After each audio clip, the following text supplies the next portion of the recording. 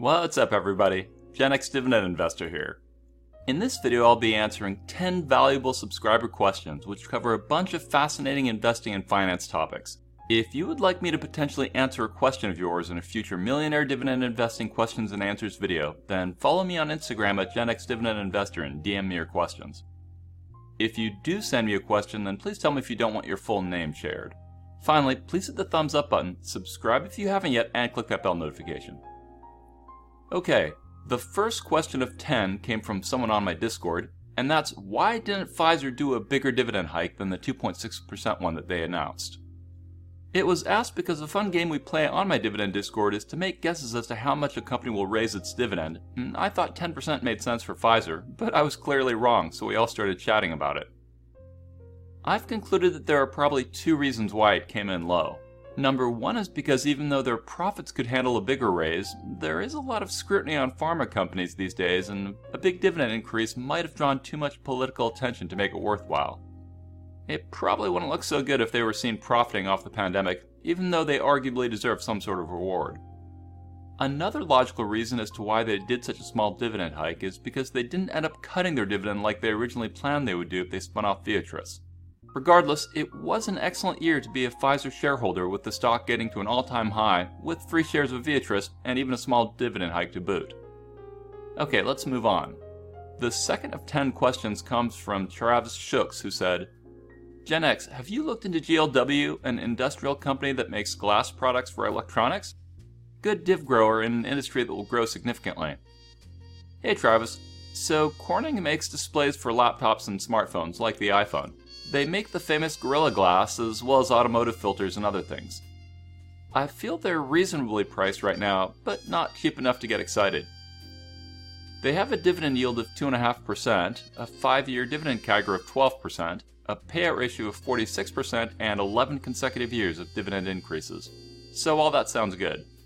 Their revenue trend looks good, but their net income trend doesn't look too hot. Their assets to liabilities look good. Their shares outstanding trend looks good, but their debt trends don't look too compelling. I wonder if they're using debt to drive down their shares outstanding. Anyways, I'd really like to see a better trend on their bottom line. They sell a bunch of useful products that are in growing markets, and at first glance they seem to have a good moat, but the stock itself has underperformed the S&P 500 for a long time. It would be interesting to dig deeper into the management team and their business strategies to see if I had reason to think that they're on a stronger path now. Okay, let's move on. The next question came after a video I did where I told a true story about a secretary who amassed a massive portfolio but lived very frugally. She died and left millions to charity, but never spent the money herself. Some people felt she was stupid to work and invest her whole life while living like a pauper. They said their goal was to die with $0 to their name. So the question was, why do I think it makes sense to live frugally if you have a big portfolio? Like, you can take your money with you, so why not enjoy it more while you can, right? First, that seems to imply that happiness comes from spending money, and while it's true for some people, it's not true for everybody. Some people enjoy living frugally, and it brings them happiness if they can help out a good charity when they die. So for those sorts of people, it's not stupid to die with a large portfolio, it's what brings them joy. And I can relate to that because I personally get great satisfaction knowing that my dividends will live beyond me, providing for my family. Like, I don't need to spend every dime to feel happy, and instead I get a lot of happiness specifically by not spending it all. But you also need to understand that my experiences have shown me that too many people out there are one bad break away from being screwed financially, and I would rather play things conservatively to be able to cover my bases if things go south. That bad break might be losing a job or some unforeseen medical issue or who knows what. Some 40% of Americans would struggle to come up with $400 for an unexpected expense. I've personally seen multiple people who were forced to retire earlier than they wanted. I have a relative in their 50s who makes a huge salary but has almost nothing in savings or in investments. Thus, I've concluded that it's smarter to live under your budget and to live frugally, so that when a bad break hits you, and odds are it will, then you're still going to be okay.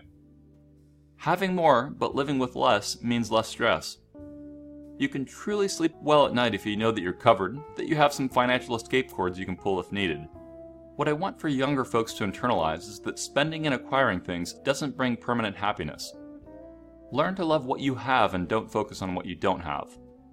Don't make the classic mistake of spending more as you earn more. Don't get a bigger loan so you can get that bigger house or boat or whatever. Bigger loans usually means bigger stress. Yeah, it's a dopamine boost to get that sports car or that big house, but it's not lasting enjoyment, and instead you'll get to deal with higher bills. So I'd rather die with a ton of assets than to die with zero, as my stress level would be through the roof if I cut things that close. Okay, let's move on.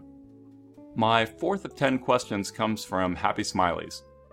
He asked, how were you able to increase the growth in your IRA account despite the $6,000 to $7,000 annual cap? Hey Happy, that's a good question that a lot of people ask me. There are two ways I've been able to create an IRA with over $1 million in it. Number one is because I've had it for decades, which means compounding has had a long time to work its magic. And number two is because when I left a job, I'd roll my work 401k into my personal IRA, 401ks which had employee matching and had higher contribution limits, though I rarely hit the limit. So your takeaway should be to keep investing and don't quit, even after things crash, then you'll do well. Okay, let's continue. My fifth of 10 questions comes from Christopher Michael, who said, great channel, I've learned so much about investing from you. Here's my question. If you could only buy 5 dividend stocks for the long term, which would they be? Thanks, Christopher. So the tough thing about that question is it depends on so many factors, like do you want me to take into account how pricey stocks are, or do I need cash flow now from the stocks, or is this list of 5 the only stocks I can own, or etc. But generally speaking, my favorites include Apple and Microsoft, because those stocks are ones that I feel can grow and return dividends for generations, recognizing that very few tech companies can remain relevant for decades. McDonald's is another company that I think has the staying power to remain relevant for generations, which also means that I believe that they'll continue to be able to pay me some of their profits as dividends for generations. However, McDonald's has saturated the market with their restaurants in every country, so I don't see them having the same easy growth path as they've historically had. J&J is another favorite of mine, though it's annoying that they're breaking apart. I'd add Realty Income as my 5th pick, just because I like the real estate exposure, or I could also pick Procter & Gamble or maybe JP Morgan Chase. All great companies. Okay, let's move on. My 6th of 10 questions comes from Nepali Investor, who said, hey Gen X, I feel exhausted at times of working. Sometimes I feel like I have enough money to live without having to work, so why am I working? But after a few days I get to my normal zone and feel energetic again. I work a full-time job running a small game studio and help 2 teams with technical advice for equity. My question is, did you ever have similar thoughts? If yes, how did you overcome it, and when and why did you decide to retire? Hey Nepali. So yes, I've had times in my life when I've gotten burnt out by working. It's normal to feel that way. Most everyone has periods of ups and downs, whether it's work or hobbies or relationships. In terms of how I've overcome that, well, for one, it's because I know that feeling burnt out is usually a short-term thing. If I push through it, then I'll probably feel differently soon. The money I got from working acted as motivation, which helped push me through the hard times. More money meant more investing. If I know that working is something that I need to do, then I'll do it. I've always been the type of person that will do things that are good for me in the long term and not given to how I feel in the short term. Like working out. Of course there are times I'd rather just chill on the couch and watch Netflix or whatever, but I'll usually push through that short-term mental resistance and hit the gym because I know that it's better for me. Eating right's the same thing. Sometimes I'd rather be gluttonous and eat a couple more pieces of pizza, but I know it's not good for me to do that, and so I won't give in to my short-term impulses. I've always gotten the most value in life from playing the long game. It's hard, but you can do it. Now, if you've put yourself in a situation where you can walk away from work and your financial bases are covered, then maybe you should analyze the pros and cons and then walk away. Maybe you should just take a vacation and see how you feel after that. Or maybe it makes sense for you to have another job. Now, in terms of why I retired, well, it's because I value my time very much and was able to put myself into a situation where I could retire early. I've worked in some toxic jobs over my life, and I've never had a job where I valued it more than my free time. Part of the reason why I'm so passionate about others going down the dividend path is because it's been such a life-changing thing for me. Heck, just learning about what dividends are can bring someone hope that they might not otherwise have. Knowing that you can create your own pension of passive income is very good for your mental health. Realizing that you can transition from being just a consumer to being a business owner is amazing. Understanding that thousands of employees around the world are working hard, day in and day out, and that you get a cut of that business's profits, well, that's mind-blowing to me. As you build up your farm of cash-flowing dividend stocks, it opens your future to be able to more easily leave a tough job, and bottom line, it helps your retirement. My desire to see my dividends grow helped push me through the tough times of lethargy at work. Okay, let's continue. My 7th of 10 questions comes from BJJ-Freak82, who said, Leggett & Platt seems to be correcting a bit. What price would it have to drop for you to buy more? Hey dude, I calculate that Legg is cheap right now, so I think it's fine to invest more at these prices. It has its risks to be aware of course. That being said, I'm happy with the amount I own, and I'm currently putting my spare cash into other investments. Okay, let's move on.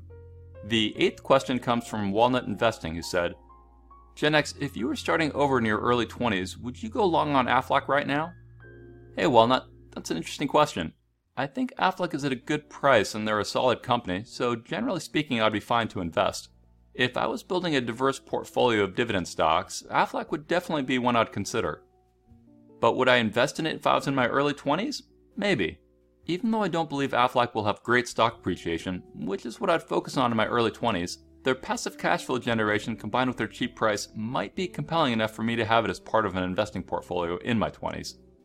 What I mean is that investing in quality dividend stocks, even when young, immediately starts creating passive income for you, which you can optionally use to start paying your expenses if you want, or need, and those dividends will start lessening the impact if you lose your job, and they set you on a path where you eventually won't even need a job. So while I'd prioritize things like Microsoft and Apple over something like an Aflac, it could still be part of my overall strategy. Generally speaking, the younger you are, the more I'd recommend you prioritize growth, dividends or not. As you become more financially savvy, you'll be able to more easily identify trade-offs and the pros and cons and risks in your investments, and then you'll be able to craft portfolios that both set you up for the future and act as a safety net in the present. Okay, let's move on. My 9th of 10 questions comes from Greg, who said, What do you think about BLK? Hey Greg, well let me take a look at it using my spreadsheet tool. BlackRock is a financial asset management company with trillions under management and is even bigger than Vanguard.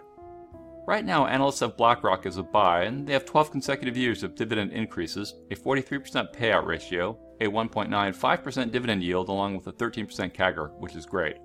Let's look at some of their financial metric trends. So, stock price has been performing nicely, and we see a nice trend line on the dividend payouts, continually increasing nice and smoothly. Dividend yield looks pretty flat, so staying about equally compelling over time. We see their quarterly EPS trends look nice. And then annual shares outstanding, they're increasing for a little bit, but then they started bringing it down, so that's good since 2010. Asset versus liabilities looks fine.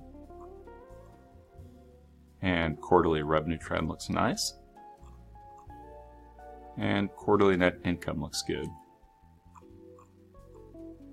Price to free cash flow, mediocre. And their debt looks reasonable. So right now I feel that BlackRock is reasonably priced, though they aren't cheap. Their CEO, Larry Fink, is one of those people that you either love or hate. They've been an incredible performing stock over the long haul, and many people hold them as an anchor in their portfolios. That all being said, the market's at a tough spot right now, so it'll be challenging for them to repeat what they've done in the last 5 years, though they are a company that has a chance to beat the S&P 500. Hopefully that answered your question, Greg, so let's move on. My last question comes from Jairus Marcus along with Marcus G. They asked what I think about LTC Properties, ticker LTC. Jairus mentioned that he liked their business model and that their growth and dividends seem safe. So LTC Properties is a REIT that focuses on senior housing. They hold 190 properties across 27 states. One thing that turns me off to them is that it looks like they haven't increased their dividends since 2016. It also has had a terrible return over the last 5 years, returning almost 0% as compared to the S&P 500 returning 17% a year. And not only are they massively underperforming the market, they're also on or near the bottom of the list compared to their peers as well. So you can see how poorly they're performing relative to many others. When I dug into their recent management presentation, I saw some other red flags.